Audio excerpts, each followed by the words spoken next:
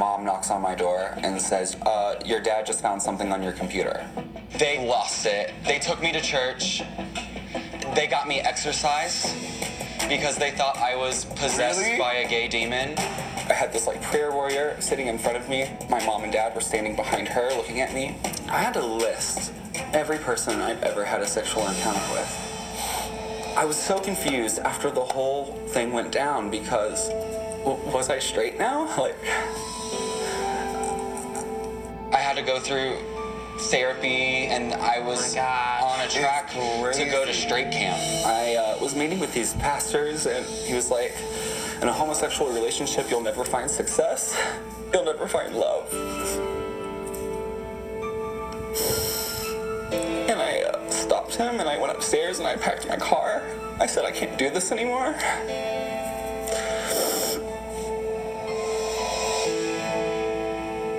It was the most humiliating, awful thing of my life ever. Now, I have a wonderful fiance. We have a beautiful life together. Things are going really great in my life, and I didn't have to compromise or change for someone's small-minded view. But it was a journey. So this clip actually comes right before Wiggate and what you're probably expecting us to be talking a lot about this episode. Right. But we just figured we are Marys. We're going to go in. Yeah. But we just felt this story very important. A little bit eclipsed this episode. Oh, I think it was eclipsed, and not for any bad reason. No. But it's interesting when you're a podcaster or even friends talking about this. There's so many hanging fruits to start a conversation. That's going to be our conversation starter, actually, in Nuance. Yeah. In our next episode, and we also. Our bonus episode. Don't worry, it's out right now as you're listening. That's right. Yeah. But this past weekend, we recorded a crossover episode with Grizzly Kiki. That's right, we did. Yeah. We love this episode so much. Right. We talked about it twice. Yeah. And so that was, what I liked, because we recorded that a couple days ago. Yeah. And I'd only really seen the episode once, and so there was a little bit of hot takes, and now I've gotten a chance to really digest everything, kind of read social media, get a sense of what those queens are saying now.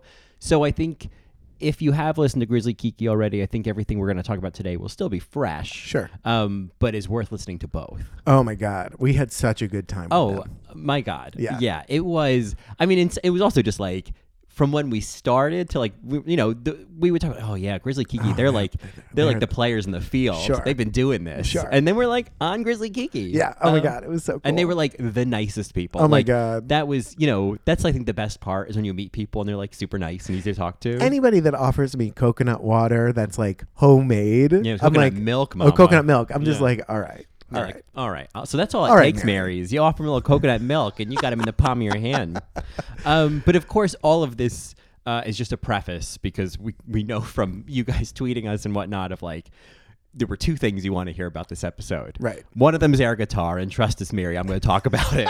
Trust and believe. Oh, at all. But we're also going to very much give due time to the vixen. Air guitar 3 times in one lip sync. I could not believe it. Oh. I felt very attacked. Well, anyway, this clip of the week, it did kind of get hidden by the other drama, and I think it's worth having a clip of the week and just having its own special moment, because as Monique Heart said later on after this, is it's so beautiful to see vulnerability, not only on TV but on a show where these queens come in with big makeup, big hair, big personalities, but then we're also able to see what's underneath and kind of why they are the way they are, where they've come from. Yeah. And it's just another chance for fans to really connect with their stories. Yeah. And this one in particular is one that is all too common. And we did a Matron episode about But I'm a Cheerleader, which is about gay conversion therapy. Right. And all of those feelings kind of get brought up with this, because it is abusive. Yeah. And it's incredibly common. Listening to this story, we didn't include it in the clip of the week, but Monet has a talking head about trying to imagine this experience, because she just didn't have this with her own parents. Right. And neither did I. I did not have anything like this with my parents.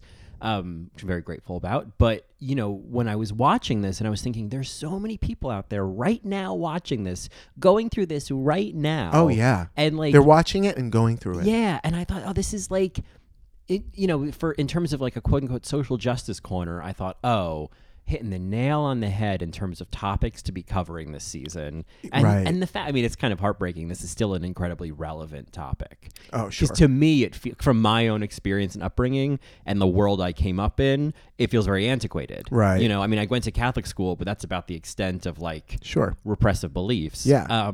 But the fact that this is modern to people. Oh, yeah. It's still happening. Yeah. When Dusty starts the story with my mom knocked on my door, I was like, how many of these stories start with that knock on the door? Now that because obviously it's with. closed, right? Obviously it's closed, right? Yeah. When you're a gay teen, even just a teen, the knock on the door. My knock on the door, my dad caught me tape recording an HBO movie called Common Ground.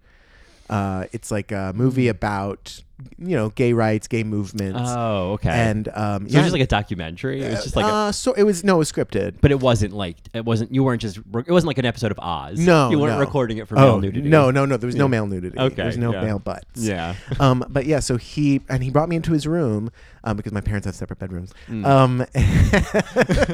And he how romantic. He brought me into his room and he sat me down and he told me how we do not believe in homosexuality in this family and how this is wrong and it's not right. And he doesn't understand why I'm recording it. And I made up this excuse like, I'm recording it for my friend Iris. And I threw her under the bus. Who sadly she was sent away to a camp. Oh, wow. Yeah. I didn't know that. Did you know that? No. Yeah, wow. she was sent away freshman year. Wow. Yeah. But anyway, so and he sat me down. He's like, "This isn't right. This is not what we do. We don't believe in this." Wow. And from then on, I was like, "Oh shit! Like I can't. Nope. Yeah. Nope. I'm not going to mention anything." And I finally came out to him after college. But I really related to that part of the story of the knock on the door, doomsday, awkward conversation. Yeah. But the story that followed here with Dusty is she's describing violence. She's describing emotional trauma that she's had to work through, that she's probably still working through. And thank God, yes, it's not that it got better. It's that she got better at it and she figured out how to deal with it. Yeah. Well, and I think there's something very, very scary and very brave about pursuing a life that you've been told in your formative years is going to lead you to sadness and to failure. Right. And with no empirical evidence otherwise. Yeah. She still packed up her car and said, well, I'm going to do it anyway because it still feels right. It's their loss. You know, RuPaul says it. Like, we get to choose our families. And it's absolutely true. And it's their loss. Yeah. If they do not want to talk to you, that is on them. That they raised a child and then no longer want to speak to them because of who they choose to love. Not even choose to love, because of who they want to love. Like, that's... it's so sad to me, and that it's so common. Yeah. Well, and I think about what Asia was saying. I guess it was the last episode when she maybe in Untucked when she was saying to Monique that idea she had that there has to be a level of respect the parent has when they see their child come into their own. And of course, I mean, that's with the caveat that there's lots of things that can come in the way of that. But you think about Dusty. You think about this artist who's now on national television, sharing his story and his art and his message and being a role model for people and being like a message of hope for people. And I think, the biggest loss is his parents. Like, because the amount of pride and respect that any sort of clear-eyed parent could have for Dusty, I mean, that's his parents' loss. Right. Because what he's doing is just, not only is he on TV, which we all, was like, oh, wow, you're on TV, but like, on TV and like inspiring people. Right. And to also quote Monique, like to get lost in that sadness and that rejection would be a hindrance to his greatness. Right. And it's so hard to overcome that, but to push through and to really persevere and to follow what is right and to believe in that, it takes a lot of guts. Yeah. And it's really beautiful to see. Yeah, and I think between this and a lot of what we saw from Dusty and Untucked, what we're really kind of seeing this first few episodes as another example of an adult in the room and the reason why she's an adult in the room. Sure. You know, we talk about Asia being like, I think she's like the adult in the room of the series. You know what I mean? Of the whole series. Sure. And I think we're gonna get more of the story of why and how she's become that. You know what I mean? Sure. And I think we're seeing why Dusty is so clear-eyed and is so kind of present about, like, when we talk about the whole Aquaria thing later, why her perspective is so clear and so grounded. And it's like, you can just see this is somebody who's had to like navigate a lot and had to figure out a lot. Right. She's earned her place as an adult in the room. Yeah. You know? I mean, one of the other things I liked about this being featured on the main episode is that it was juxtaposed with Monet and Blair's experience with religion, because we can say what we want about religion. You can have your own religious beliefs, and there are some religions and some people that take religion to a very, very dark place.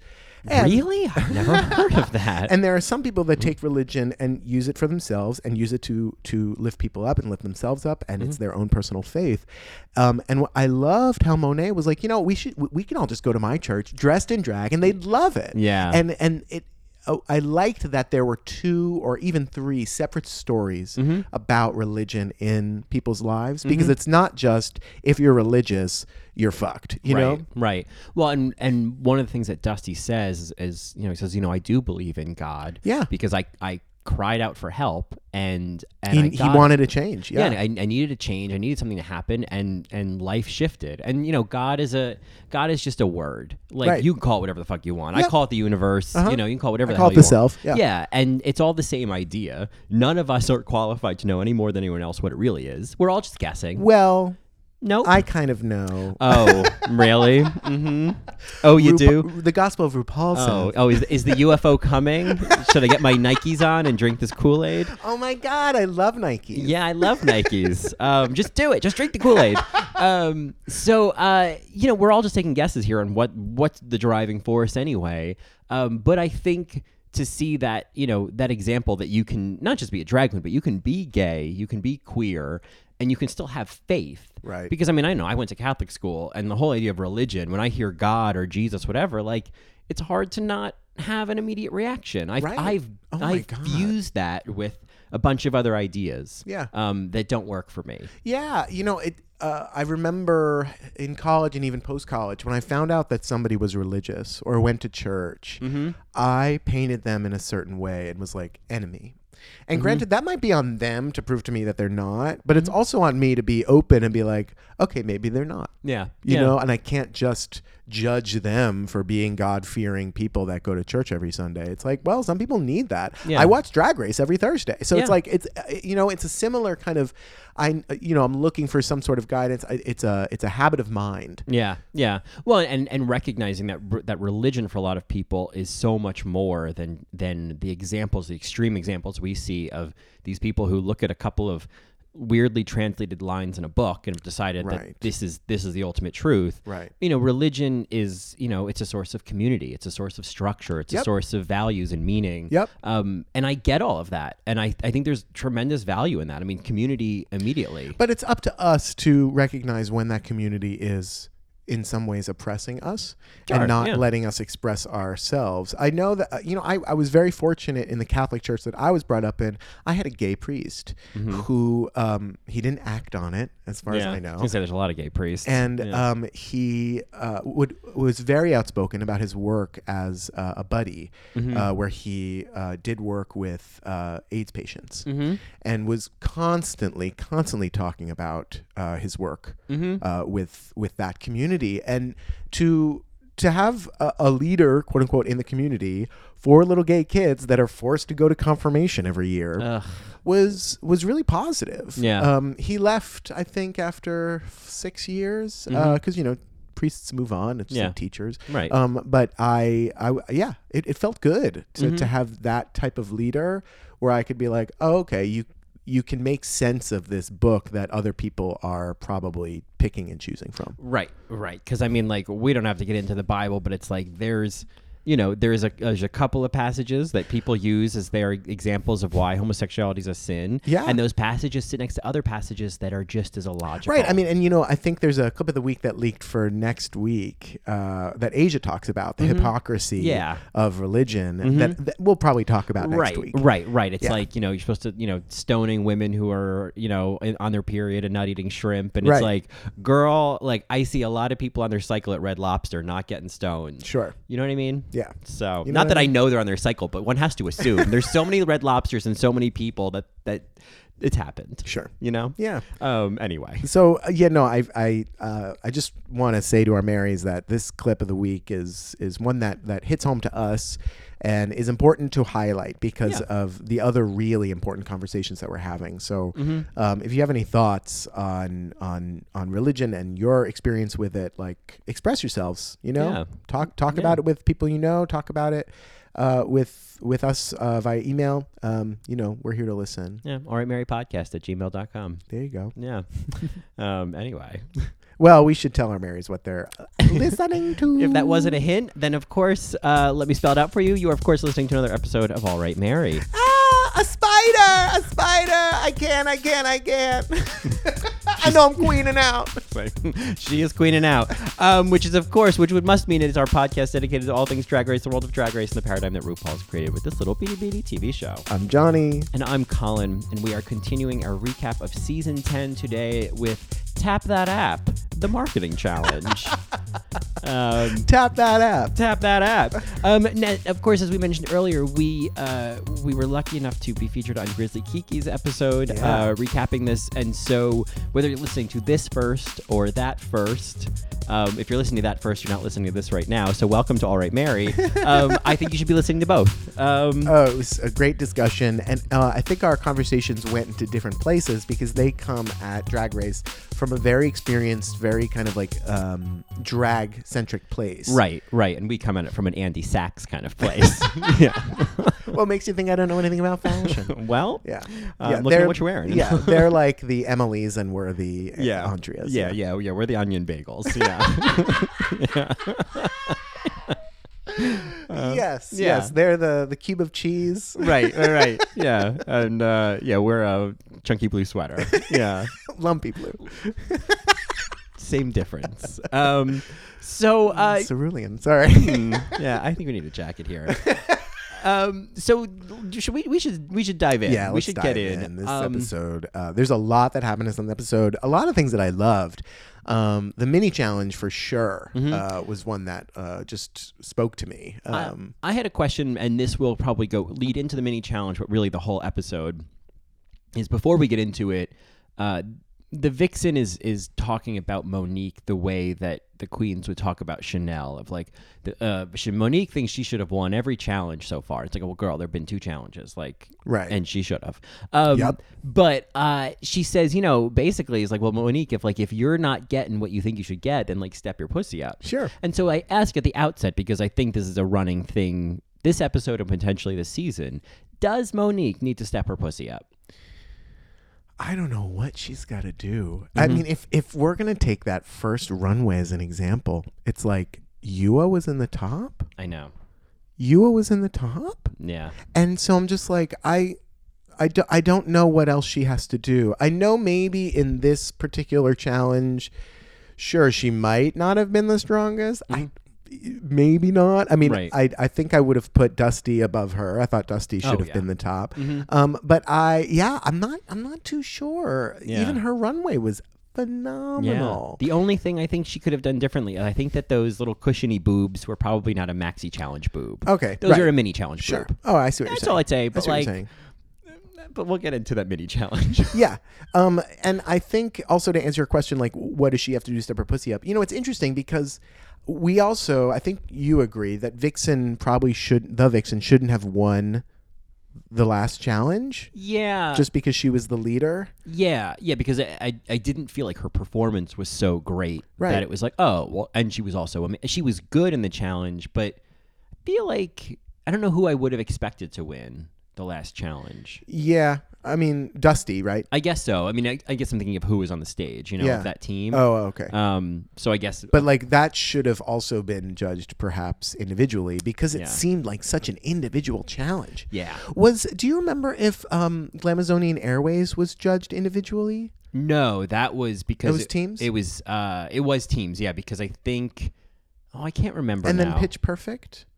I can't remember now. Actually, that's a good question. Because that's always an interesting thing. Is there's these challenges where you expect to be judged by teams, right? And you wonder, like this one. But you wonder if they make the decision to judge individually once they see the performances. That has to be. They're like, but this girl's on this team and this girl's on that team, right? There's also the idea of like if we're considering the producer hand, which I know is controversial, but if we're considering that, which is a real consideration, it's like, oh, maybe the queens didn't pick the way that we wanted them to. Yeah. Because I think that if things worked out, maybe because Yuo was on a very strong team. Yeah, if things worked out the way that they expected or the way they wanted, there would probably be a team that was a clear winner and everyone was safe. Right. And then a team that was just safe. And then they could have just had one team to narrow down. Exactly. But, I mean, not to jump ahead, but we talked about this with Grizzly Kiki, that all of them were kind of uneven. So it makes sense, But I was also challenged that in the last episode, it was also uneven. Yeah. There wasn't one team that was better. It was so individual. I didn't see any cohesion in terms of the groups. Yeah, I don't know. So in that sense, I think it's weird that they made the Vix. Maybe I don't know. There's no way for them to see that this was coming, but sure, they made the group leader the winner. Mm-hmm. And that's how she won. And she's on this kind of high of like, oh, I'm doing really well. Right. And I'm like, well, are you? Yeah. I mean, she's doing well, but is she doing as well as Monique? Yeah. Well, I feel like early on in the season, when you win early in the season, that's stake and a claim, Mary. It's different. It's basically like, oh, we're getting a sense of who the contenders are. Yeah. It's not always accurate. Right. It doesn't necessarily. A queen who wins the first challenge does not necessarily go on to win the whole season or even go far. Yeah. But in this early stage where they're all kind of feeling each other out. Nina Monina Brown, right? I mean, yeah. But when they're all feeling each other out, it's like, a win kind of makes you stand out. And so, the Vixen's going to feel that, especially she won and she's been a thorny personality. You know what I mean? So she thank God she stuck around. You know what I mean? Yeah. Mm-hmm. She's got a lot to say. There's a fight in her. Yeah. It's kind of like, it's kind of like what Cracker said in Untucked. It's like, it'd be a different thing if you were stupid. You know what I mean? Like, right. You're smart. Yeah. And you're also like starting stuff. So it's kind of, it's like a Bianca. It's like, even when she's a little tough on people, it's like you can't really argue with her because she's right. She's also right. Yeah. And she's also killing the competition. Yeah. I don't know if the Vixen's killing it the way Bianca was, but at this stage in the game, she's a front runner. Oh, yeah. Based on track record. But for me, in my head, and I think in the fans' head, Monique is also a front runner and hasn't won anything except for maybe this mini challenge. Oh, in my point of view, the Vixen's not a top 3 for me. Monique absolutely is. Yeah. Or at least should be. God, I just loved everything she said in this episode, including the spider rant. Oh, yeah. Including her in the mini challenge. Oh, the mini challenge. So we should move on from these pontifications. Sure, yeah. So I had some notes on some of them, the kind of watching it again a few times, kind of finding the nuances. I felt like, and I felt this way, I think, last week as well, that Miss Cracker seemed unsure of how to approach this challenge. Oh. I think I keep expecting her to be more in her element with stuff like this, and she doesn't seem to be, and I'm wondering what's happening. I think Cracker is great when she creates her own script. I see. Okay. And this script, while unscripted, was still guided by RuPaul's commentary. Mm-hmm. So it'd be interesting to see her in Snatch Game where she has to take the bones, and she has to start it. That's a good point. I'd love to see. I'm sure she'll make Snatch Game. Yeah. But that's a good dichotomy. Is like, does she need to be in control? Right. To really get things going. And I feel like Monet is the same way. I could see that. Monet came into this mini challenge. I mean, she was hilarious. Oh my God. God. It was it was such a... She was serving me like airplane, like the jiggling boobs. Oh yeah. Yeah. I mean, it was such a great idea of like... she didn't have to worry about what she had to do in the moment because she had this character. Yeah. So kind of anything she did, I mean, a lot of these queens, I think Monique the same way. Sure. Anything they do is going to be funny. Right. Because they have a character. I mean, Mayhem killed me because she just kept going with the meow. Yeah. Yeah, I guess I was, I'm expecting a little more from Mayhem. Okay. I mean, we got it in this lip sync. Yeah. Yes, exactly. Yeah. I'm expecting more from her. I'm expecting more from Cracker. Okay. And that's what I'm feeling in this challenge. We don't see much of Dusty, but I feel like she got it. She got it. It was funny. When she spoke with her mouth open. Right? Yeah, when she's like, "I love nuts in my mouth." Yeah. If you watch the original Calvin Klein ads that this is based on, Mary's, if you don't know, this is all referencing back to these like banned Calvin Klein ads from the '90s. If you search banned Calvin Klein they're ads, really, really risky and offensive. Some of them are underage actors. Very, very uncomfortable. And there's some controversy behind the scenes. I think Bijou Phillips was one of them, and I think she said there was some shady shit going on, or with the guy who was doing the kind of whatever role RuPaul, directing the photographer that he was kind of a creep. I don't know the whole story. That's a whole other thing to talk about those commercials because there's an intentionality to it. And one thing to also discuss about this particular mini challenge and the idea of season 10 as being a reference to the whole series. I mean, we have seen this challenge before. I think we mentioned this in Grizzly Kiki, that the season 6 finale challenge, when the famous quote, "It bears repeating." Yes. When RuPaul is egging on these girls, and as the cameraman, oh yeah, sure. twerk it. Yeah, it's the same concept, it's the same idea. I think it's that whole scene in Fame. It's all of that. Irene Cara. Yeah, it's all of that. I really did love Blair in this because I think that she chose a really interesting character, and she told a whole story with that character because it was this like, oh yeah, this 1960s right off the bus innocent girl. Like, she got it. She totally got it, and it was not what I was expecting. With the tap dancing, and then when she like leaned against the ladder. I mean, it was just. I thought Blair was great in this challenge. I mean, Monique was the best one for me. Oh my God! Do you want something delicious? Do you want something? I mean, and the skirt and the booties. Yes. The big old skirt. The boobs. It was fast drag. Yeah. Which I thought was perfectly done. And then licking the chocolate bar. I mean, just committing to that. Yeah. No, Monique I could have watched her all day. Yeah. It was so funny. Yeah. I also thought Asia was, first of all, Asia looked so fucking good. Right. Those glasses, that hair, that dress, it all came together perfectly. She's so good. And then when she like drops the wrapper on the floor and she's like, "Oh, was I not supposed to? I'll clean it up." Like, Asia really, it took me a couple episodes, but this episode I was like, oh, right, Asia. Who I don't remember is Eureka. Yeah, she had that whole invisible wall thing. Oh, right. That was kind of funny. Yeah, it was okay. Yeah. And Yuha's was kind of... Oh, it was one of those... all in Mandarin. Drink soy milk. It's good for you. That's like a Margaret Cho joke. Oh, okay. Yeah. Drink soy milk. It's good for you. Yeah. That's like a grocery store ad. Sure. In, China or Korea or Japan, Right.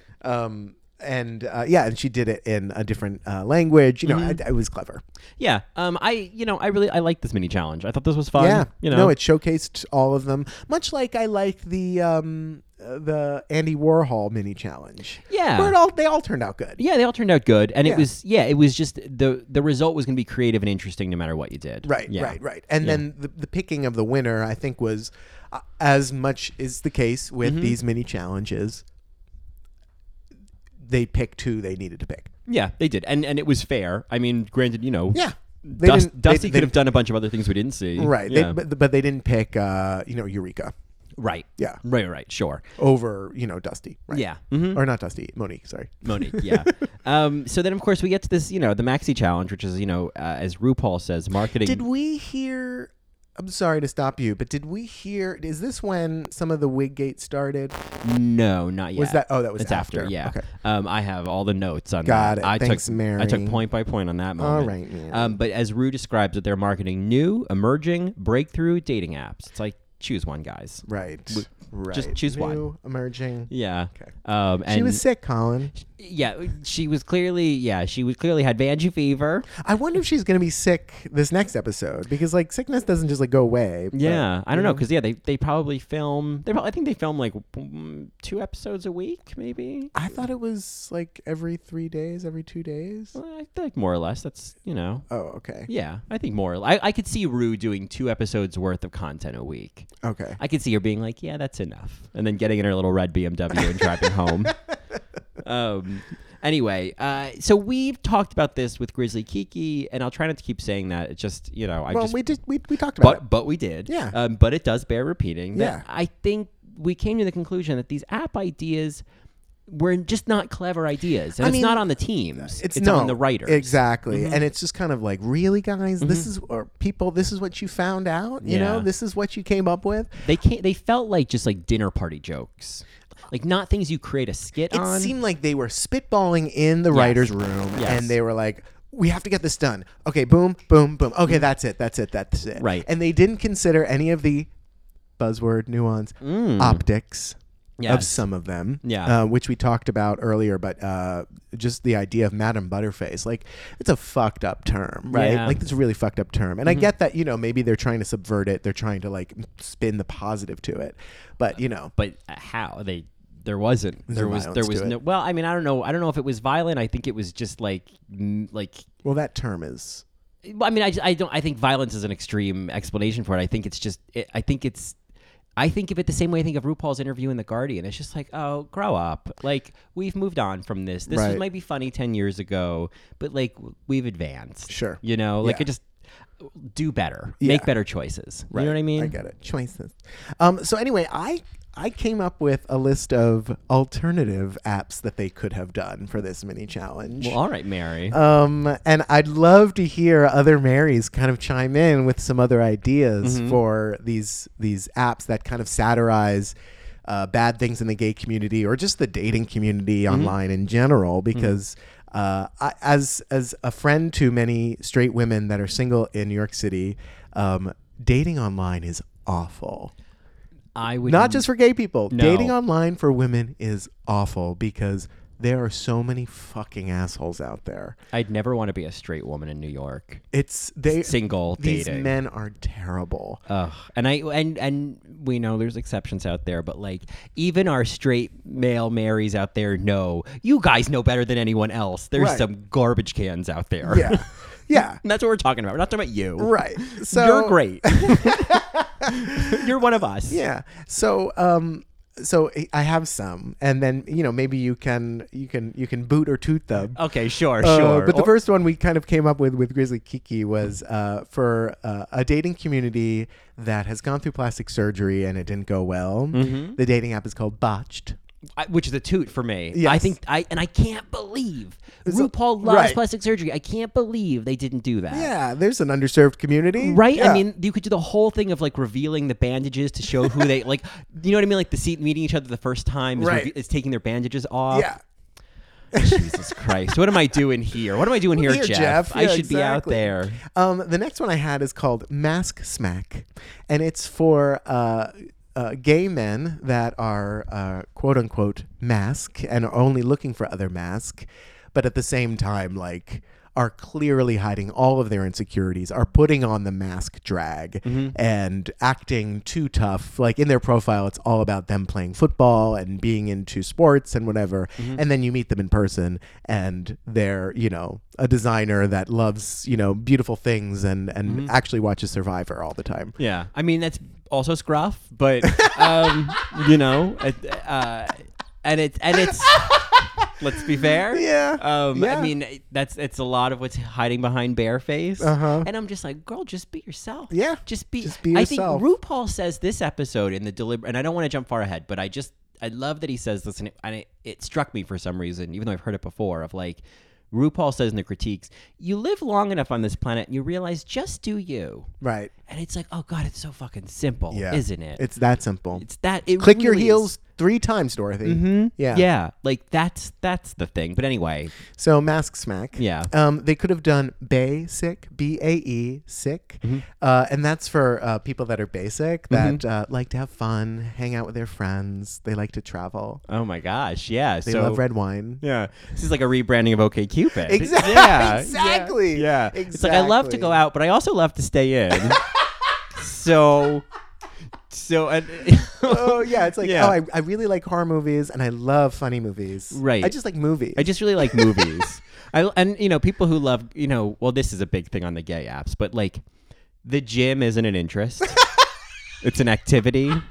It's a form of self-care. It's a drag, Mary. To say that you like going to the gym. I know it's coding for it's coding for like I don't want to date you if you're fat. No fats. Yeah. Exactly, Mary. Yep. Whenever I see guys who are like, work out 4 times a week, 5 times a week. I'm like, okay. My type is open, but prefer guys who are active. It's like active. Well, I walk to the train. Sure. And then I get off the train and I walk to my office. Right. But like, oh, you want me to go to SoulCycle? Do you want me to actively go to McDonald's or inactively go to McDonald's? Right, exactly. It's like I am actively ordering takeout on my phone. Yeah.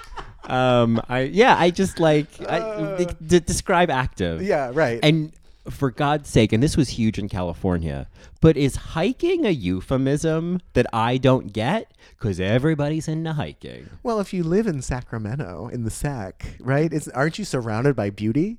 You're not hiking beauty, but like this was Please welcome to the stage, hiking beauty. Yeah, she's all terrain, mama. She's subterranean. Yeah, right. She's got pebbles in her shoe and she knows how to use them. I don't know. I just fill up this canteen. Make it potable, mama. I don't even know where we're going with this, but anyway. Leave no trace. Yeah, right. Curb your dog. I don't even know. All right, hiking beauty. My cords are all my mic and my headphone are all wrapped up in each other. There we go. Isn't that the best? Oh yeah, bondage. Anyway. So my other one was mansplay, and this is for mansplainers and the women who love to be told what they're doing wrong. Yeah, I mean that one. Couldn't you just satirize the fuck out of those assholes? Mm-hmm. You know? I mean, you'd have to be real smart. You know what I mean? Right. It's like if you're gonna do that one, yeah, you have to make it very clear that like you're in on the joke. Yeah. You know what I mean? Yeah, exactly. Yeah. Exactly. And then fumble, a kind of a play on Bumble. Fumble is for sporty guys who have no game and the girls that will do all the work for them. So tell me about that one. I'm going to marry out on that one a little. So I'm thinking about, these are sporty guys. Mm-hmm. One of the most common complaints I hear from many of my straight female friends is that they go out with a guy who's like, into sports and likes this, but like does not know how to give a compliment, doesn't know how to engage in a conversation, ask questions, isn't a good listener, has zero game and just doesn't know how to date and how to get into it, probably has like really skewed pictures and doesn't know how to present himself online. And then the women have to do all this fucking work just to like get the date to go on. Right. Oh, okay. So this is for women who failed at mansplaining, the mansplaining app, and now they're like, oh, I'm going to go to even lower on the rung on the evolutionary ladder, right? And I'm going to get this like swamp thing, and I'm going to turn him into something real. Okay. Exactly. Yeah. Exactly. See, I could see that being kind of like I think a 40-year-old virgin in a way. I'm thinking no game. There's something kind of. Oh, I figured out what to call it. What? Well, there's a version of this of like for women who like fixer-upper, kind of like gross guys they want to turn into gentlemen. You could call it, and this is a deep cut. Well, no, it isn't. Pygmalion.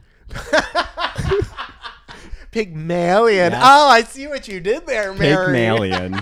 Yeah, Pygmalion. Download Pygmalion today. Yeah. For free. Yeah. From oink oink to ooh la la. Kiss this frog. Yeah, right. Yeah, exactly. The other one I have is from hog to god. Anyway, sorry. The other one I have is grammar gays. These are for gay people that want to date other guys that can correct other people on their grammar. So they would have like a profile name of like Oxford comma 246. Exactly. Yeah, they would like it'd be like, if you don't use the Oxford comma, shut the fuck fuck up. Fuck off. Yeah. No semicolons, don't bother. Right. How many exclamation points do you really need? Right. Yeah. Only looking for guys who put a space between the last word and the period. Right. Yeah. There. Yeah, there. Yeah, that would be another profile name. Is there. There. Yeah. The other one is PC Cupid. Mm-hmm. So this is for people that are into PC culture and are consistently calling out other people when they are not PC. I see. And so they would come together on the dating app and they would kiki about all of the problems with the world, and that's how it would go. And their dates would be constantly going back and forth, correcting each other on what they're doing wrong and why that's a microaggression. Oh yeah. So where their dates they just meet for microaggressions. Yeah. Right. Like the waiter would come to the table and it would be, a cisgendered female, and they'd stand up, or they would, ask them what they would like to be called, what their preferred gender pronoun is, and they would just be over the top politically correct. It'd be like a Portlandia skit. Yes, exactly. Yeah, exactly. Totally. Like women? Yeah, like women. Like women? Yeah. Mm-hmm. Yeah. Yes. And so those are my other alternative apps that could have been done in this goddamn challenge. Really? I mean, the sky was the limit but when you land on Butterface, it's like, I'm like, oh, this is so End of Days. It was a stretch for me. Yeah. They made it funny. I mean, I thought that concept that's because it was End of Days, Butterface, and then Fibster. I mean, Fibster was probably the most ripe for satire, sure, because that's every app. Yeah. And I think End of Days probably had the same universal appeal, or the same kind of potential as the pilot challenge that Peppermint and Alexis and Trinity did, where it was like, oh, you could have gone in that angle of that kind of like crazy, fanatical religious kind of point of view, and they could have done that. But I just think Butterface, there was nowhere to go. To me, that was the Princess Di role in History of the World. That was Alexis Michelle's Native American couture for the ball challenge. You were fucked no matter what you did. Yeah, and rightly so. But Asia O'Hara shined. All she had to do was look ugly and freeze in that position. Yeah, it was great. Yeah, no, that was. I think that was really funny. Like. That like visual gag, but then when they had to kind of narrate what the point of the app was, that's where it was like very lost. Yeah, Monet got lost in that because she wasn't a Butterface. She was trying to be like a lumpy body. She was trying to be like, which I also lost the first viewing. Yeah, she was the host who like was the opposite, or like the narrator who was the opposite of all of this. I think they did a okay job for this kind of challenge. You know what I mean? Like they did what they could. Yeah, but it was tough.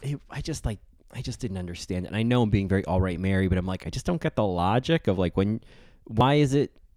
Because I think, actually to cut right to Yuha about this, because I realized this watching it, and I realized that this was where she got stuck, and it was as much her interpretation being wrong as the app being confusing.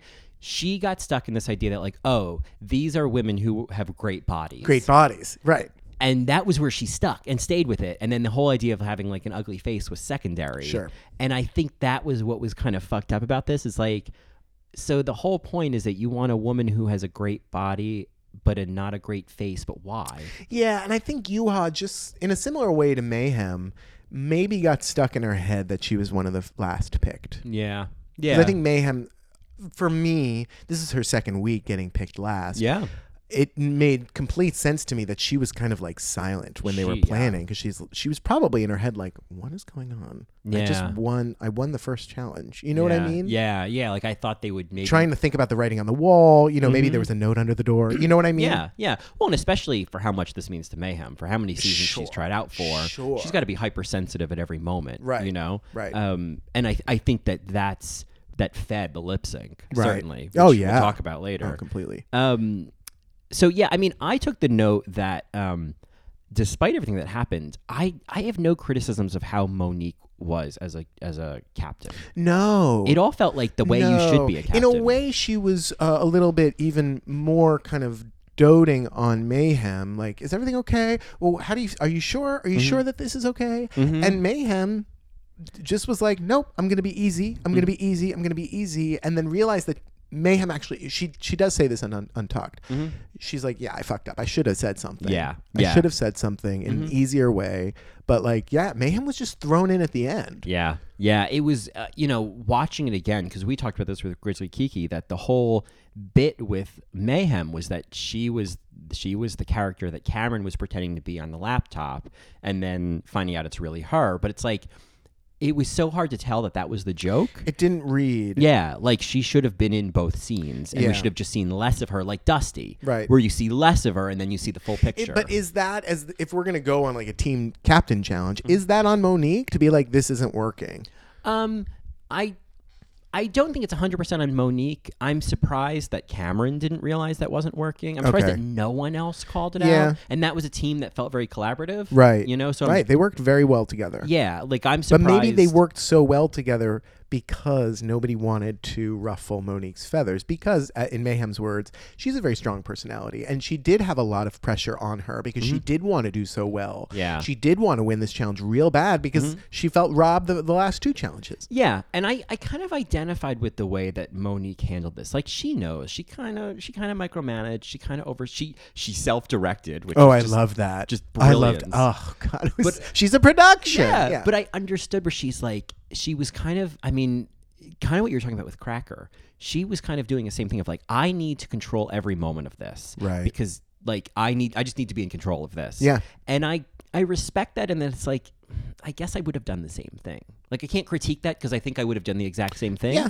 At some point, you do need to be like, okay, well, my idea is one idea. Yep. And I'm not going to be a eureka, and I'm not going to constantly butt in every single step of the way. Yeah. And it's like, and to quote Gia Gunn, it's like, we got this much time and this much to do. So bitch, get into it. Yeah. Like, you've also got to consider that. Right. But I think that even though she was so clear about what she wanted, she asked these queens 1,000 times. Yep. You good? You good? You good? Yep. Like, you can't critique her because Closed they mouths don't get fed. Yeah. It's a great quote. Yeah, but you can't critique her just because they didn't speak up. Yeah. Like, closed mouths don't get fed. Yeah.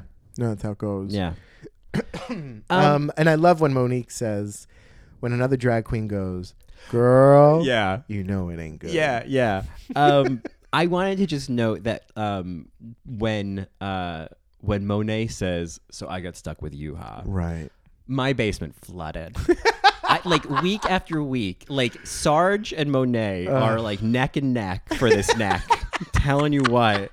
Like, I clearly have a she type. Could take that sponge and give you a sponge bath. Happily. Yeah. She could even use the rough side. I can take it. I can take it. Brillo, yeah. Yeah. Yes. I no SOS from me, mama. Okay. I can take it. Yeah. Mm-hmm. Yeah. So I just noted that. I was like, oh God, Monet. Yeah, Monet's very cute. He's so cute. And I think he's cute, but he's just like very charming to listen to. Adorable. Yeah. He's just like, Did you watch the latest clip that Monet has posted on all of the platforms where he's being filmed, or she's being filmed, like presenting this really beautiful house? No. Oh my God, she's presenting this like beautiful house. She's like, and this is blah, blah, blah, this beautiful house, and then she walks to the front door and starts to open it, opens it, and you hear somebody inside go, hello? And she's like, oh shit, sorry, and closes the door because she thought it was vacant. And then part two, the girl comes out and it's just like, what's going on? And she sees the camera. She's like looking at the camera, and Monet's like, well, I'm so sorry. You know, I was going to do this little bit where like the door wouldn't open. And was it just some random house? Yes! Oh, Jesus, Monet. Oh, I love it. I highly recommend our Marys checking that out. Oh, that's great. I wanted to point out that I thought it was really interesting how Eureka chose the obvious fat joke, like right out of the gate. And like Vixen calls out, she's like, let's do this. Like, and Eureka says, I know it's obvious, but like, what if I do this? Right. That's fine, because it's kind of that whole idea of like, sure, if you can make it funny and you can make it feel lived in. Well, yeah. And it's also like, I think of Jiggly Caliente. It's like, don't make a serious magazine ad. Make it funny. Fat. Okay, go with that then. Yeah. You know, it's like Derek Barry. It's like, you're not going to do Britney? Right. Like, do Britney. Right.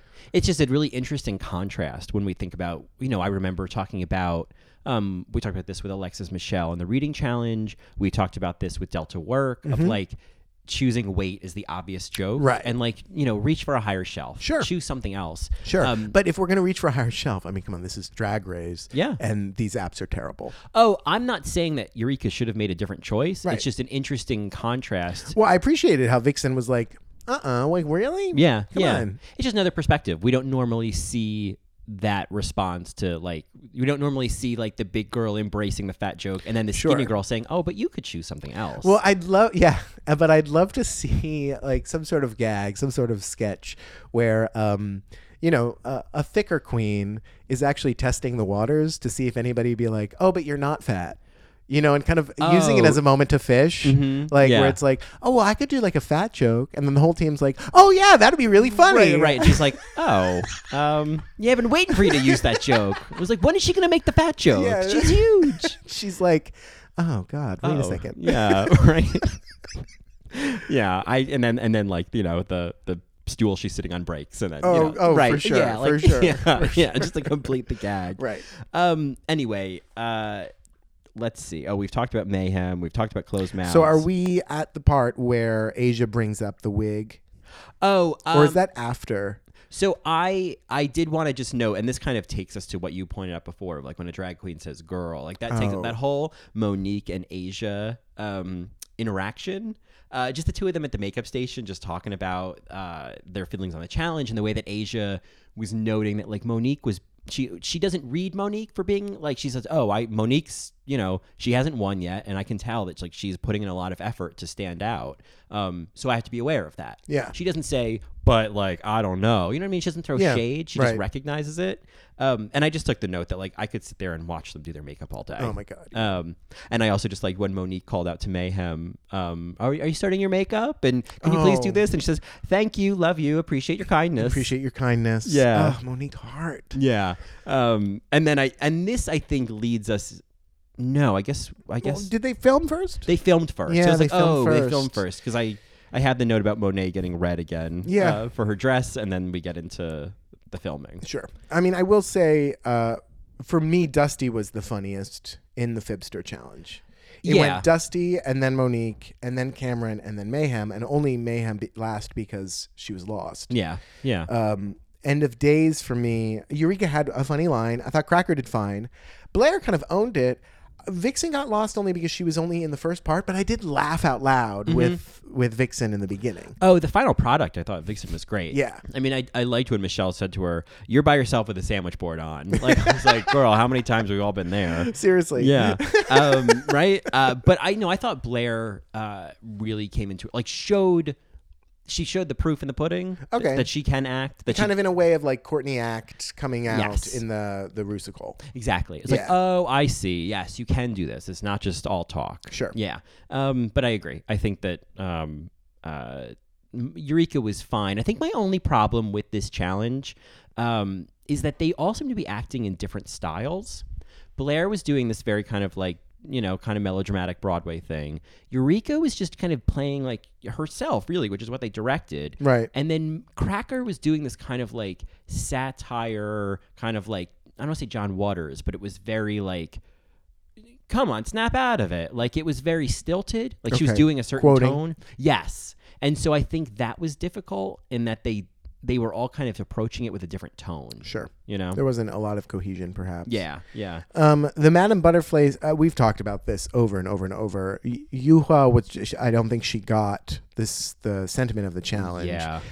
Asia had that funny face, and she did the best in this. Yeah. This for sure. Monet was lost. Aquaria was, I liked her dua moment. Oh, it was so meta when she was like, oh my God, I've watched that like 1,000 times. Right, I loved it. Wow, this is like super meta. Yeah. Like little, a fan.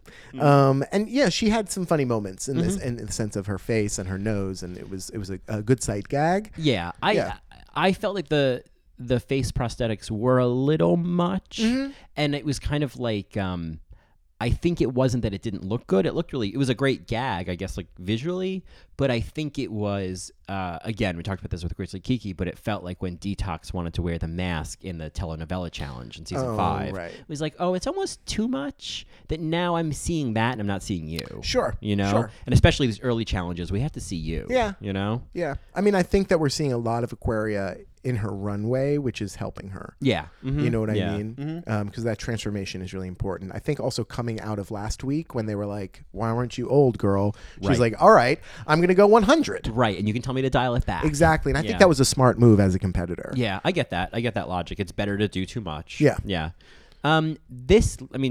We've talked about Dusty. We haven't really talked about Blair and her mom, but I think that was, it was a nice story about Blair and her mom. But then this gets us into kind of Act 1 Right. of Wiggate Yes. and the Vixen story. So I took notes kind of on like how it all went down because I thought that was important. Okay. So as far as what we see in the scene, it actually starts with Asia kind of reading Vixen. Asia starts it. And I think it's different coming from Asia because not only is Asia, I think she's older than the Vixen. Mm-hmm. She's has experience. She's not that Aquaria doesn't, but there's something there.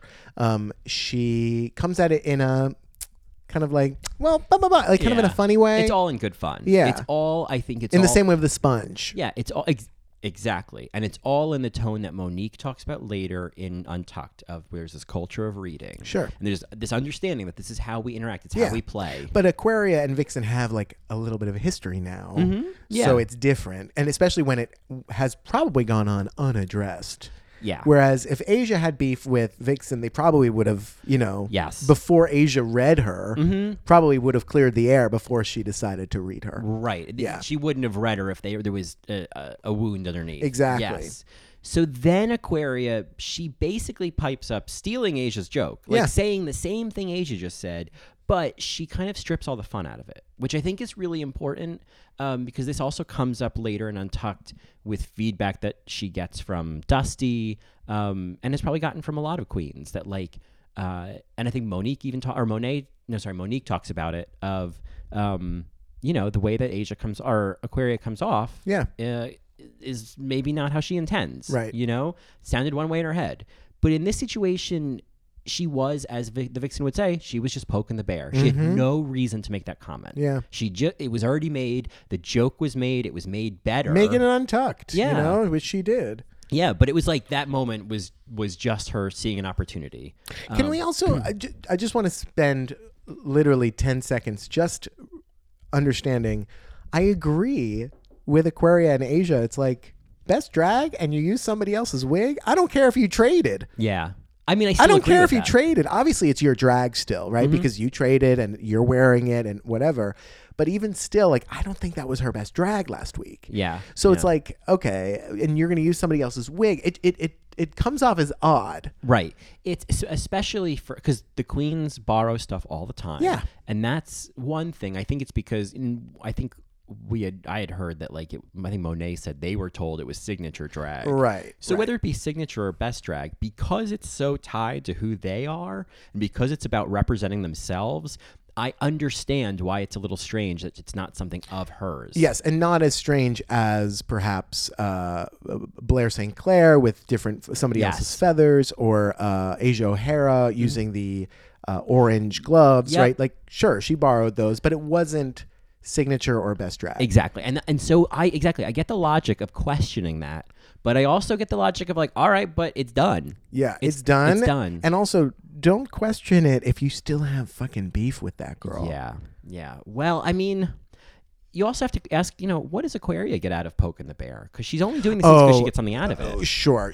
What she gets out of it is that she felt completely attacked and ransacked in the last challenge or the last episode where, too vague. Yeah. And she is still holding that. She's like, stop it. Leave me alone. Fuck off. And she needed, as often happens with kind of petty young banter, it's like she needed, in a way, to kind of be like, no, fuck you. Yeah. I got you. Yeah, like the last word. Yeah. Yeah. The last word, exactly. Yeah. But of course, it's petty. It's super petty. It's Lori petty, but it's it's petty. It's it's boop boop be doo. So the Vixen shuts it down. And she does shut it down. And the Vixen can't, Aquaria can't handle it because I don't think people shut it down with her very often. Exactly. She gets it away with it. I think the Vixen kept kind of coming at her, and at one point she just kind of was like, blah, blah, blah, blah, blah, blah, and got stuck in her words, and the Vixen was like, no. Yeah. And that's when Monique had that great line of like, oh, she handed Aquaria to America in a gift wrapped Merry Christmas. Yeah. Hinder her ass in front of the whole country and a gift bag. Yeah. Well, because it's like the Vixen is also not wrong. She basically says to Aquaria, you tried to be shady, it didn't work. Right. Sorry, try again. Right. Or don't try again. Right. I think to be honest with you, I think it worked. I think it worked in the sense of like, she pissed off the Vixen. Mm-hmm. It worked. I think that but the Aquaria was not ready for that response back. I think Aquaria would have felt that it worked if the Vixen didn't have a comeback. For someone like the Aquaria, it's about saying something that someone doesn't have a comeback to. Right. It's about having the topper line. Right. Yeah. And the Vixen was like, well, fuck you. No, we traded. Mm-hmm. This happens all the time. Mm-hmm. Yeah. Yeah. And the Vixen kind of not only responded to it, but like danced circles around Aquaria. It's like, I can shut down your argument all day. Right. I got nothing but time for that. Right. And I have to say, like, well practiced. Yeah, I get it. I'm not against the Vixen here, even though I get the logic of what they're trying to point out. At the end of the day, the Vixen's logic is sound. There's no question. Yeah, there's no question. But if a queen comes at you, you come back. Mm-hmm. Yeah, that's just kind of how it goes. Yeah. You can be the bigger person, as Monique points out. Like, you can be the bigger person at some point and just stop. Right. But I think the Vixen also was feeling like, no, I'm not going to let this little queen come in here and feel like she can do this again, because she can't. That's not how I operate. Yeah. Yeah. Well, I think she says it a little bit later, which I thought was amazing. And she's like, Aquaria likes to poke the bear and run away. Right. So if I need to hunt her down come back to remind her not to play with me, then I'll do it. Yeah. And I thought, well, fuck. Yeah.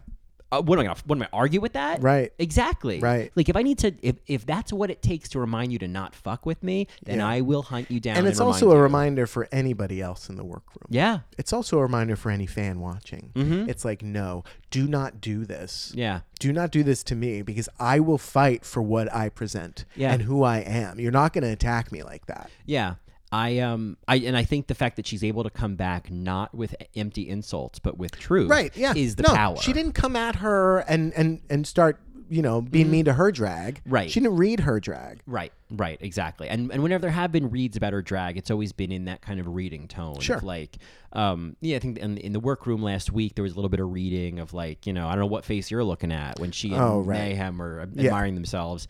But that's different. That's just drag queens talking. Yeah. And there's a lot in this episode about that difference between reading and just being mean. Shade, yeah. And it's interesting that it's Aquaria who's like, well, I don't think that was reading. I think you're just being mean. It's like, Aquaria, no one would know that better than you. Yeah. You know what I mean? Yeah. Like, no one makes that mistake more than you. But what's interesting is that this happens, I think, so much in the gay community among young people, and maybe not even just the young people, but when you can't dish it. Mm-hmm. Or you can't take it after you've dished it, because you don't see that you lack self-reflection, right? You lack seeing yourself and the effect that you have, because it's a lack of empathy, and that's a skill, right? Right. And I think that someone like Aquaria doesn't see herself when she's doing these things. Mm-mm. She only is focused on herself and how it feels to be her. Mm-hmm. Sure, and not at least in this show. I'm sure she's learned a lot from this, or maybe in the heat of the moment. I don't want to make excuses for Aquaria, but there are a lot of other factors that are going on. Of like, she could be just completely in her head. Yeah, well, and we've certainly seen things on social media, and we'll get into this more in Nuance that there has been forward motion on this conversation and a lot of growth and whatnot, and that's a part of it, right? Is like, we have to let people learn. We have to let people grow. Yeah. Right? Like, we can't be like, well, you said this thing. Yeah. And, it's like, yes, RuPaul had that interview in The Guardian, and it's like, and if you want to still hold her accountable to that and say, I'm still not forgiving you, that's fine. But we have to let her grow. Yeah. That's what we want. Right. We're still going to watch her show for now. Yeah. I mean, I'm not going anywhere. Yeah. So, of course, all of this gets abbreviated by the spider. Ah! a spider. I can't. I know I'm queening out. It's a big one. Oh, Jesus. It's huge. It's a dinosaur. Did you see it? I'm just like, are they describing somebody's dick? I know, right? I know. It was like, what do you guys like Rocco Steele just walked in the room? Yeah, right? Now that's a maxi challenge I can handle. Let me tell you what. Oh, that's a pole dancing challenge. Out of the way, Mystique. Oh. Seriously. Right? Oh, that is the big kahuna. That's what you death drop onto, because it'll fucking kill you. Tell you what. Oh, my God. Oh, man. Talk about prelude to a fist. Jeez. Rocco Steele. Yeah, right. Prelude to a Fist starring Rocco Steele. Right? It's like, that's the kind of sex where you're like, can I get an epidural first? Like, no. Oh, God. Not enough poppers in the world. No. Oh, not at all. Relax. Yeah. What do you mean relax? It's a dinosaur. Yeah, right. You know, I've got like a scuba mask of poppers on. Jurassic Park 5 starring Rocco Steele. Yeah, right. Holy shit. And this spider. Yeah, I'm T-Wrecked. Oh, God. So Gigantosaurus, sorry. Really. Raptorn. Triceratops. Yeah, right. I'm Triceraverse, thanks. I ascribe as, Tricerabottom. Yeah. Pegmiosaurus. Yeah, right, yeah. Pegasaurus Rex. Pegasaurus Rex. Yeah. Peg my assosaurus. Oh, man. So speaking of dinosaurs, well, not really, but Cameron saves the spider. I'm just like, try to veer the car back on track. Sure, yeah. And this is definitely, because I feel like we all have to come to the moment of when do you fall in love with Cameron Michaels, and this was the moment. Sure. And also Monet too. Well, sure. I love Monet. It was just like not having Monet. this. It was like Monet. Yeah, it was like I identify with Monet, but I love a guy who saves the bug. Right. You know what I mean? Right, it was it was not that he was being brave, strong man. It was like, oh, you save bugs. Yeah. Oh, okay. and you wear your Meditate Daily sweatshirt. All right, and those neck tattoos. Ugh. Well, I will say this: the good thing about saving the bug is, first of all, you save the garment. Okay? Mm-hmm. Second of all, if you just flick the bug off, it's gonna go everywhere and go crazy. It's gonna find a wig to get into. Exactly. So you got to approach it with niceness and coax it very gently into the cup, and then get it out of there. Yeah. Yeah. And I feel like sometimes that's like a mean girl. You can't come at a mean girl with lots of flicks and hate and shade. Right. You've got to come at the mean girl with big fuzzy gloves and know that they're just as scared as you. Yeah, and just lure her into a cup. Yeah. Be in it. Yeah, be in it, and throw her out the window. And think that she'll land. It'll be fine. That's what I always think when I throw a bug out the window. I'm like, oh, it'll land. It'll be fine. Well, the wind will catch it. Yeah, it'll be fine. Yeah. There's those huge spiders that grow webs at the top of skyscrapers. Do you know about this? Oh, no. They're huge spiders, Mary. Oh. Anybody in Chicago can probably attest to this, but if you live like up past the 7th floor, there are spiders that grow outside of those windows because the wind picks them up. Oh, wow. Yeah. I'm terrified of heights. I can't live. I'm on the 4th floor, and that's about as high as I can go. And it's already too much. I don't like heights either, Mary. Yeah. I'm the same way. Yeah. I went trapezing a few years ago, and that was great and amazing. Even though there was a harness, well, not that kind of harness. Well, hey, even though there was a net, I was still like, oh my God, I'm 30 feet above and I have to reach for this bar. This is fucked up. No, I'm good. I'm already, everything's tensed up. I've lost my underwear. Sorry. But there was a very sexy coach, and I just wanted to please him and impress him. Oh, so. No, were the leg straps, when you rock wall climbing? Yes, he had all of that. Everything was accentuated. His name was Dallas. And he was gay, and he even we were joking when we were on the ground, because that's when you joke. Yeah. We were joking about having a jock strap only trapezing session. And I was sure. like, well, I'll tuck for that. Yeah. And I don't mean tuck my dick. No. Yeah, I'll tuck my knees. Yeah. I'll tuck them right behind my ears. Yeah. That's where I'm going. Yeah. Right. Yeah. Anyway. Sorry, Mary. So there was a little break from the Vixen Aquaria drama for this spider, and then there was the church talk. And Monet gets to kind of chime in. We also get Monique coming in with her beautiful heart, saying, how easy it is to hide behind a character, and it's nice to see this vulnerability. And I don't think that she's just talking about the vulnerability of Monet, Blair, and Dusty, but I think Vixen is also very vulnerable here. Yeah. Well, and Untucked especially. Monique points it out. She says, you choose when you want to be vulnerable. Yeah. Like, Monique's got an eye for that. I also liked that statement came from Monique because it'd be so easy to write her off as a character. Sure. Because she is such a big personality. Right. I thought this was a great episode to see a softer side of Monique. I've been seeing a softer side of Monique the whole time. I mean, last week we saw her in Untucked, and that was really soft.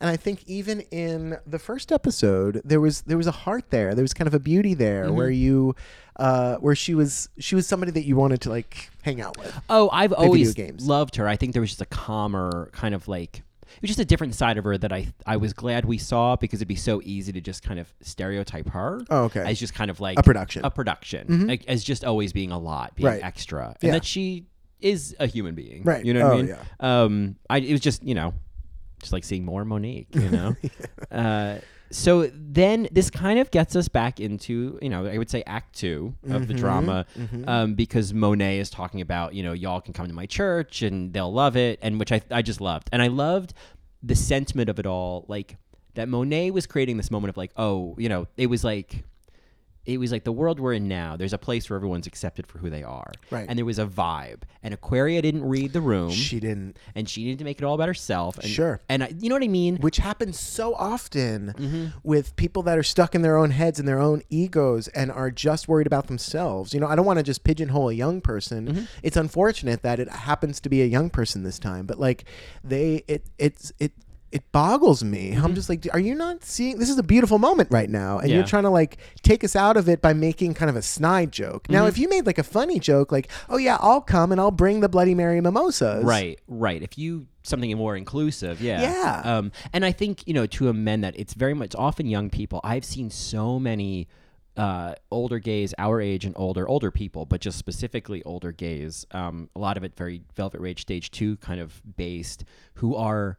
They're old dogs about being self-centered. Like they've spent years staring at themselves in the mirror and being obsessed about themselves, that it's even worse with them than it might be with someone who's younger and isn't so set in their ways. Well, they just haven't learned that lesson yet. Yeah, like because someone younger might be more open to a paradigm shift. Right. Whereas someone older who like this is the way that they live. Well, and also have lived in a world where they needed to only think about themselves. Yeah. Right? We also have to consider that perspective, where I don't think that young people these days necessarily have that quote unquote excuse. Sure.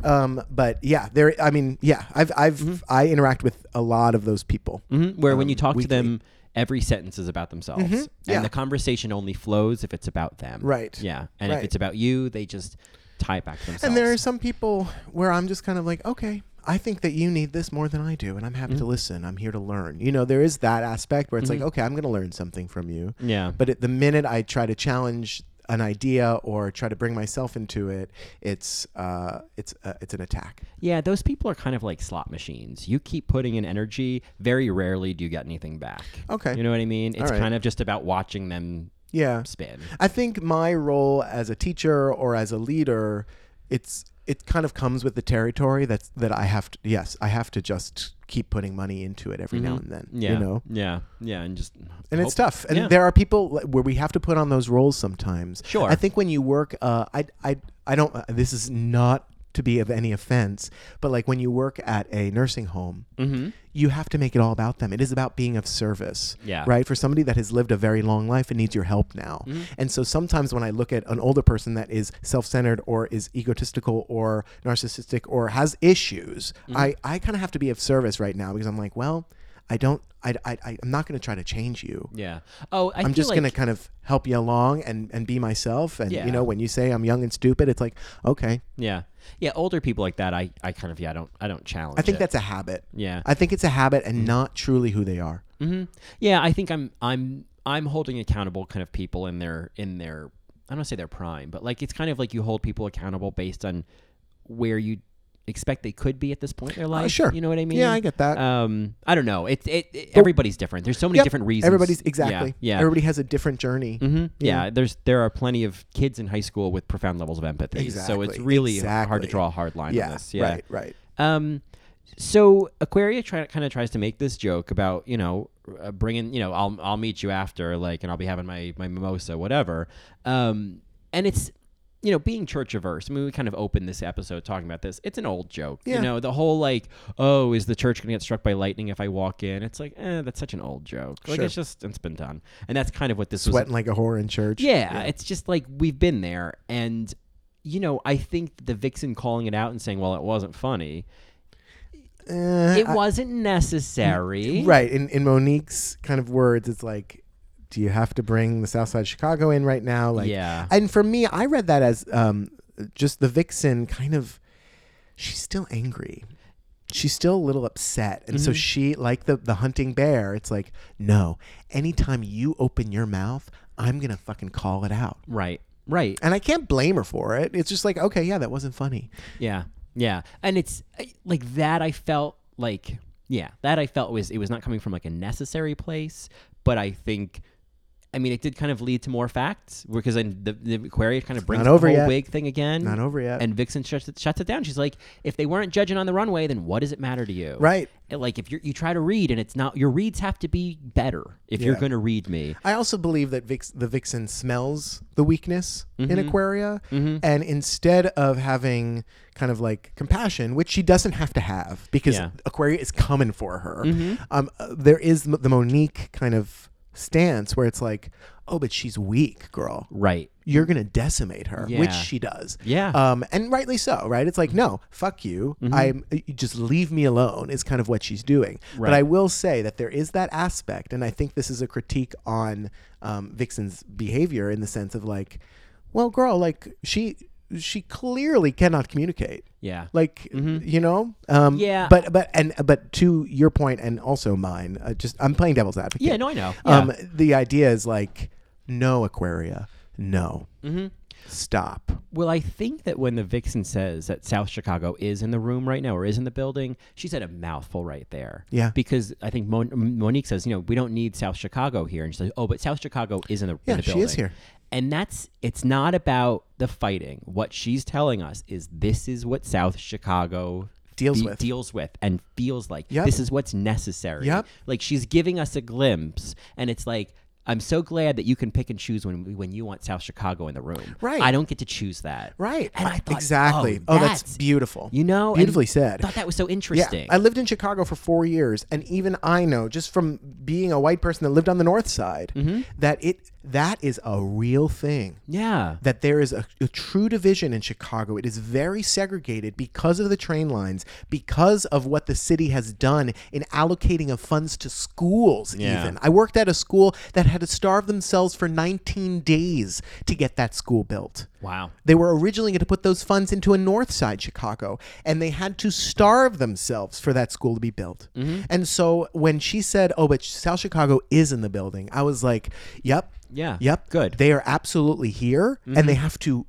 fight. They have to fight to get heard and to not get completely trampled by north side queens that are just coming in and being like, here I am, I'm gonna fucking your drag sucks. It's just like, shut the fuck up. Do not come for me. I will come back. Yeah. Yeah. Like exactly. The Vixen is really pointing out like, there are places where this is necessary. Yep. And I'm not gonna quiet down because you can't handle it. Imagine being a kid on the south side of Chicago and hearing that and being like, yep, South Chicago is here. That's what I'm talking about. Like between what Dusty was saying about like her story and like she has a lot of pride for where she comes from. Yeah, like who she represents and the people who have experienced what Dusty experienced. Right. The people who are experiencing what the Vixen is experiencing while they're watching right now. Right. It's relevant. Yep. And to the credit of the editors of the show, they told this story and they told her story and her perspective really, really well. Yeah. They did not. They kept this in. I just want to read this exchange because I think it's really important. Aquaria says, you don't have to keep coming at me. And then Vixen says, well, I can. That's fine. And it is. Like, I don't need you to even validate that I can. Yeah. Yeah. And it is. Well, you just shut the fuck up. If I feel like it, all right, then keep talking. I'm not talking to you. You know, it and then Monique comes in, stop it.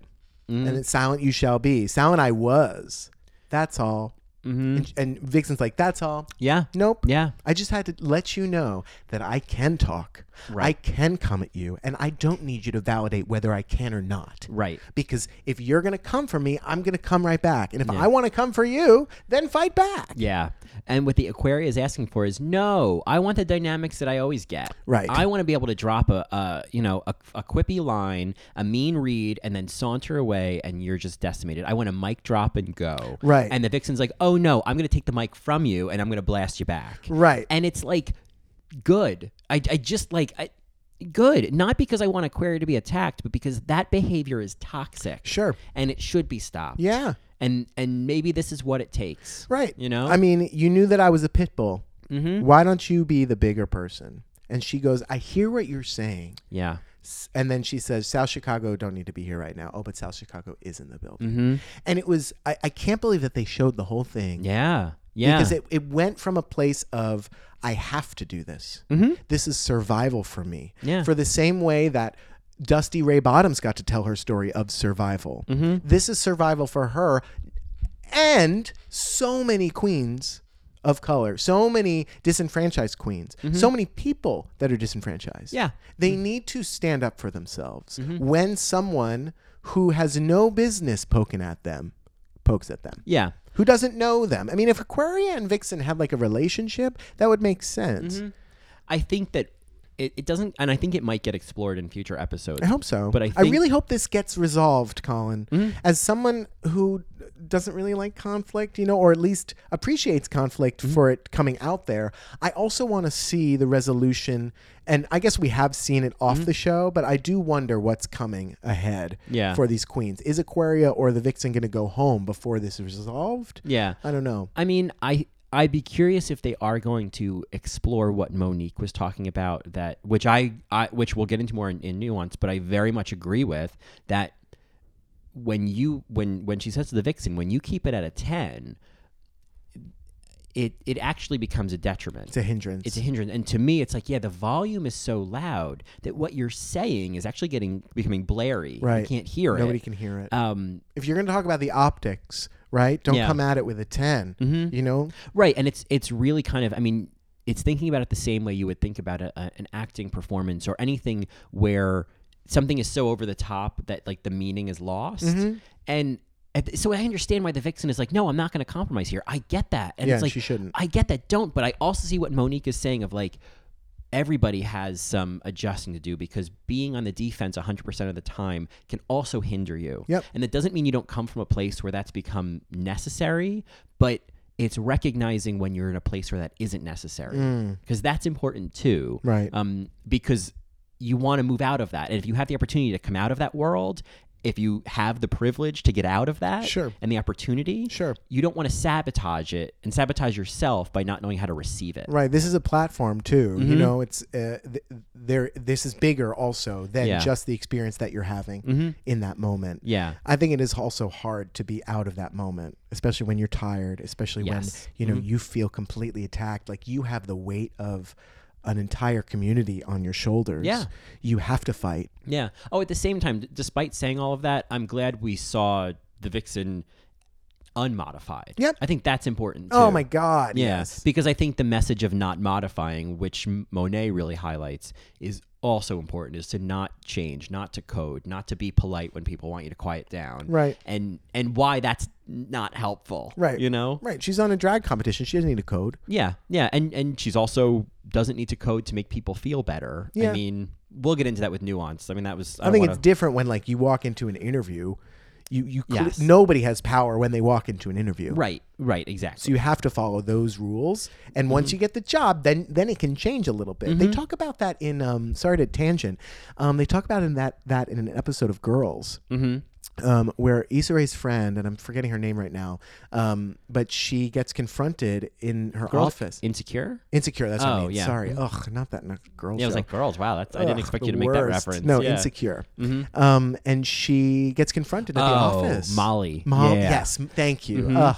My favorite character. Yeah, because there's that other girl who's working at the office who's very loud, and there's that whole thing about like, that's actually one of the best plot lines of the first season. Yeah. Oh my God. How to be quote unquote behave. Right. Yeah. Right. Yeah. And they have that whole little conflict, and she's like, "No, you're not going to tell me how to be." Yeah. This is very similar. That's worth watching. If this struck you, the first season of Insecure, I don't remember the episode, but it's worth watching the whole fucking season. It's amazing. Yeah, it's short enough. Yeah, but there is this whole similar plot line about how you should, conduct yourself in a quote unquote, let's just say it, like a white environment, right? In terms of stereotypes and expectations. Especially if you're a quote unquote seen as an angry black girl. Yeah, or loud or whatever. Right. Yeah, and it was just a great commentary on that. Yeah. Does she? Molly doesn't get further in that company. She eventually has to. She wants to leave that company, but I think the other girl gets let go. Maybe. I don't remember that. Yeah. It's weird. Yeah. I didn't watch all of season 2, so I don't know if that happens then. Oh. Well, in season 2, she develops another relationship, and Molly kind of populates another path. Oh, good. Yeah. Oh, well, then I'll keep watching. Yeah.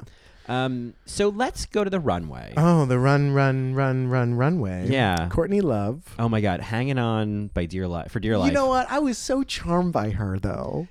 I was like, Courtney Love, you're still here. You're still great, and you're on this show. Yeah. Did she kill Kurt Cobain? No. But it wasn't that documentary that like... Stop it, Mary. Yeah. I think because I was texting with Amanda because we were the only ones of the 4 of us watching live, and she was like... She said, "Oh my God, Courtney Love's on this. She killed Kurt Cobain." She did not. I'm not letting that fake news come to fruition. I'm just asking questions. I don't. Oh, are you? I just want to see the receipts. I don't know what happened. Oh, he killed himself, Mary. Well, I think it's an interesting idea. I don't know what's true. I don't believe that for a second. She loved him, and RuPaul loved them too.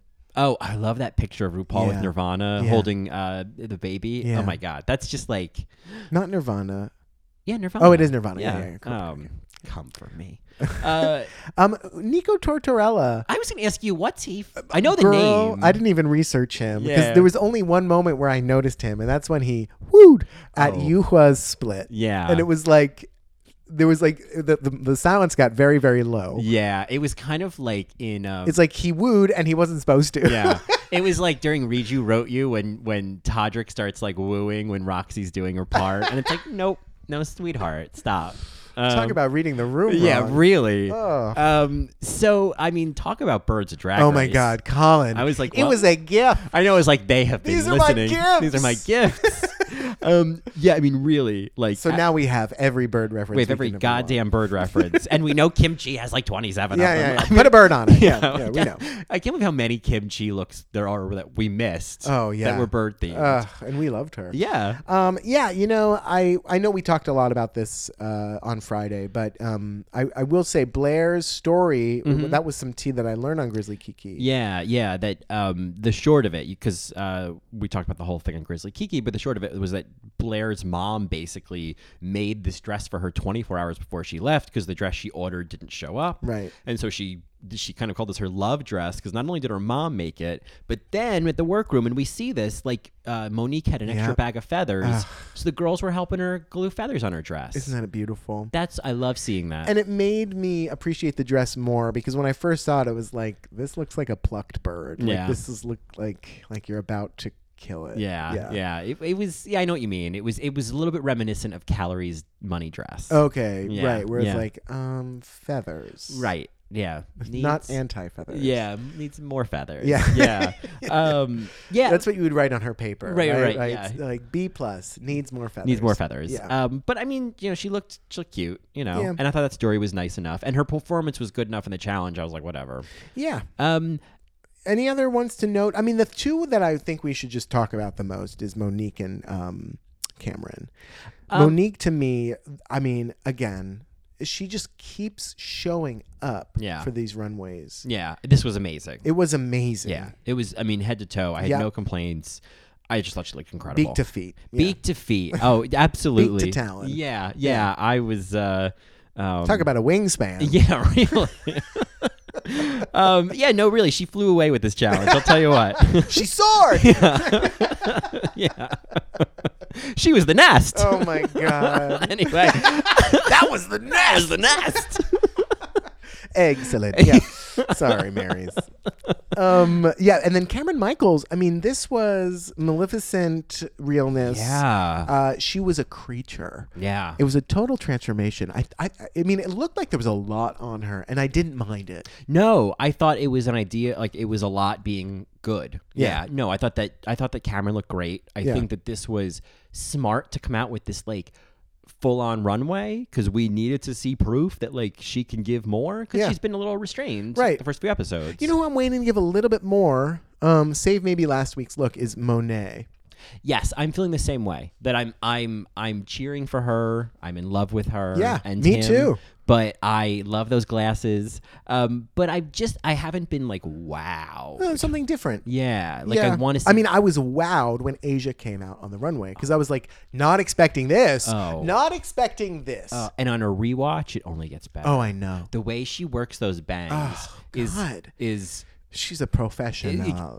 Is professional. Yeah. Is like, oh my God, you're so smart. It could have come off as so stupid, but it was so excellent. It was so expertly handled. Yes. I was just so impressed with her. Yeah. I'm so into her in a way that I wasn't expecting. Okay. I'm just like, wow, you are so good at this. And I want to see more and more. I can't wait to see her in Snatch Game. I want to see more of her personality. I haven't gotten I want just more of it. Yeah. You know what I mean? I have a sense of it, but I'm like Ross Matthews. I want more. Okay. But this was so fucking cool. I also, I've said this before about Miss Cracker. This look was great. It was a really cool look, and the story was very meaningful. It's just that sense of like, I'd love to see her have more fun on the runway. Okay. You know what I mean? Uh-huh. She has fun in the challenges, but I think it's like the Kathy and Jimmy line, right? Like, yeah, it's bowl of fun soup. Yeah. I just think that like there's been a lot of serious runways and a lot of serious explanations. Sure. And it's just feeling it's just change it up. Change up your hair, Change Max. it up. Change up your dots, Dusty. Change up your stories. Change it up. Yeah. I'm wondering if you want to just skip to the lip sync now. I don't, unless you have some other notes about the deliberation. Let's see. I don't think I do. No, let's see. Oh, the critiques. No, I mean, I said that Dusty should have been in the top over Eureka. Oh, well, yeah, we've said this. Yeah, Asia, Eureka, and Blair. Mm-hmm. But Dusty should have been over Eureka. Yeah, I guess I'm stalling to get to the lip sync for obvious reasons. For obvious reasons. Because I've never felt so assaulted. I have never felt so betrayed. I have never. You're so extra, Mary. I just didn't think she would do this to me. And she didn't. She did it like 3 or 4 times. She strummed aggressively. It was like she was like in a Renaissance fair. She reminded me of kind of like a. Was she playing a lute? She reminded me of a cartoon character. The way she bended back. Yeah. I mean, you're more offended by air guitar than I am. And it's all like, obviously, it's kind of a joke. Like, I know I mean, it is like, kind I of a don't joke. like stay up at night. Yeah. But, like, I don't like air guitar. I do think it's a little cringy. Yeah, right. It's very Emperor with no clothes on to me. I didn't mind it once, but I was surprised that she did it twice and then 3 times. And I'm just like, oh, she's running out of things to do. Yeah. And we've seen that before with queens. They run out of moves, especially when the other queen is like shaking you. Yeah. And the other queen isn't doing moves. She's just living, channeling. Yeah. Because I think that was a big thing I noticed was that how you could see her in her head thinking about what to do next. There'd be like micro moments of her trying to like, okay, now I'll do this. Right. And then she's like, oh, I'm going to do a split here. Yeah. And it was kind of like, okay, that didn't, Yeah. I mean, it wasn't weirdly impactful, planned. except for Nico. Yeah. Woo. Whereas Mayhem, it was like, she just like, I don't want to say she disappeared into the lip sync. I mean that she just became it. Yeah. Like it's like it took over her. If she didn't have those eyes, Mary, Do you think it would have had the same effect? I think the eyes certainly helped. I still think she would have sold it. Yeah. I think there was still a lot of emotion and a lot of anger. Yeah. Sure. And just like her body language was so interesting because she wasn't doing moves. Right. She wasn't quite dancing. She was just feeling the song. Oh my God. And that's like ripping the feathers off at the last minute. I was like, okay. It was reminiscent of Eureka last week where it was like, oh, you're just feeling the shit out of this. You're not really thinking about how like what gags you're gonna bring. We talk about that with like lip syncs always needing a gag. Yeah. I don't think ripping the feathers off was a gag. To me, it was just like smart. It was just smart drag of just like getting the feeling of the song across and like what more can you do? Right. And I think Yuha didn't know how to find anything that matched the pitch of the song. Okay. You know what I mean? Yeah. Oh, yeah. Yeah. No, she was clearly stomped over. Yeah. And it's like, I mean, I hope Mayhem sticks to her word and, she's like, I'm not going. It's like, okay, well, you're going to have to stay the whole time. Yeah. Because boys, it's going to be uncomfortable. Yeah, If she's you're at the pulling bottom it. again. I hope she pulls an Effie White. You know what I mean? Really. Yeah. I mean, because, we're going to love her. Right. It's going to be her. It's going to be her. Dreamgirls. I've never seen it, so I have limited references. Oh man, I'm taking away all of your cards, Mary. Yeah, take them. So good. So Yuha, she goes home. We can talk about her and Nuance. And her kind of goodbye. Yeah. But yeah, she was. Oh, her little exit line. Oh, well, we can talk about that. Yeah, you gonna remember me. It was like, oh. I mean, it's hard to follow Miss Vanjie. It's real hard. I mean, I think Calorie had the same problem. Yeah. Right. I did like that when Yuha said, "May the best winner win." That's winner. Yeah, that's the truth. Yeah, is they're all winners. They're all winners. Yeah. Yeah. So that was a really sweet sentiment. Sure. Yeah. I think that's all we got for this episode, Mary. We can continue another rich discussion on Nuance about Untucked. Yes. And the Vixen and Aquaria and the optics. Sure. Yes. The what you've all been waiting for. We're gonna dive in. Nuance. Yeah, there we go, Mary. So if you have any thoughts on this episode, Mary's, you can reach out to us on Twitter at allrightmary, or you can find us via email at allrightmarypodcast@gmail.com, or you can find us on the web at www.allrightmary.com. That's right. And of course, if you want more All Right Mary than you're already getting, you can of course become a Matreon. I want more. You want more? Then become a Matreon, which means you become one of our subscribed Marys who is financially supporting us each month and getting access to a bonus episode every week. Yes. What are we doing this week, Mary? Well, last week we just did the first Wives Club. Mm-hmm. And this week... Don't tell me what to say. Yeah, don't tell me what to do. That's Diane Keaton talking to the director before she screams through another monologue. 28 times she screams for that movie. I took a count. So if you want to hear all about that, you should totally become a Matreon, because next week, or the next episode, is going to be a review of the John Roberts mom videos on YouTube, which Bob's Burgers fans will know is the inspiration for Linda. Yeah. This is like my favorite drag. It's Mother's Day. It's Mother's Day. There's so much nuance. Oh, it's all about nuance. Down to the Christmas tree decorations. Everything. You know? It is central New Jersey in details. Northern Jersey as well. Yeah, this is, I know exactly. I mean, I know some of these filming locations.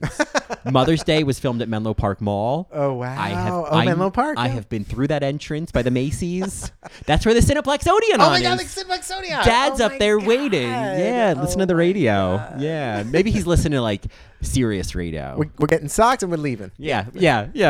Don't get me anything. I don't want anything. It's Mother's Day. Day. So if you are, if you're keen to get on board with that, you can just head over to patreon.com/allrightmary and you can sign up there. And of course, you know the drill. Head over to iTunes, leave a potentially positive rating and review to let other Marys to be out there know that this is a podcast worth their time, talent, and energy. Hell yeah, Mary. So what is the last chance lip sync of the week? Oh my God. So this showed up in my Spotify Discover, which is where I find everything. It's appropriately named. But this is a cover of the St. Vincent song Actor Out of Work by Escort. And I have been getting my MFing life to this all week. I don't care who does it. If it's me in a towel dress in the bathroom for Marco, this song would be a killer lip sync. All right, Mary. Well, I hope that you all enjoy, and we'll see you on Nuance for some more discussion. Bye. I think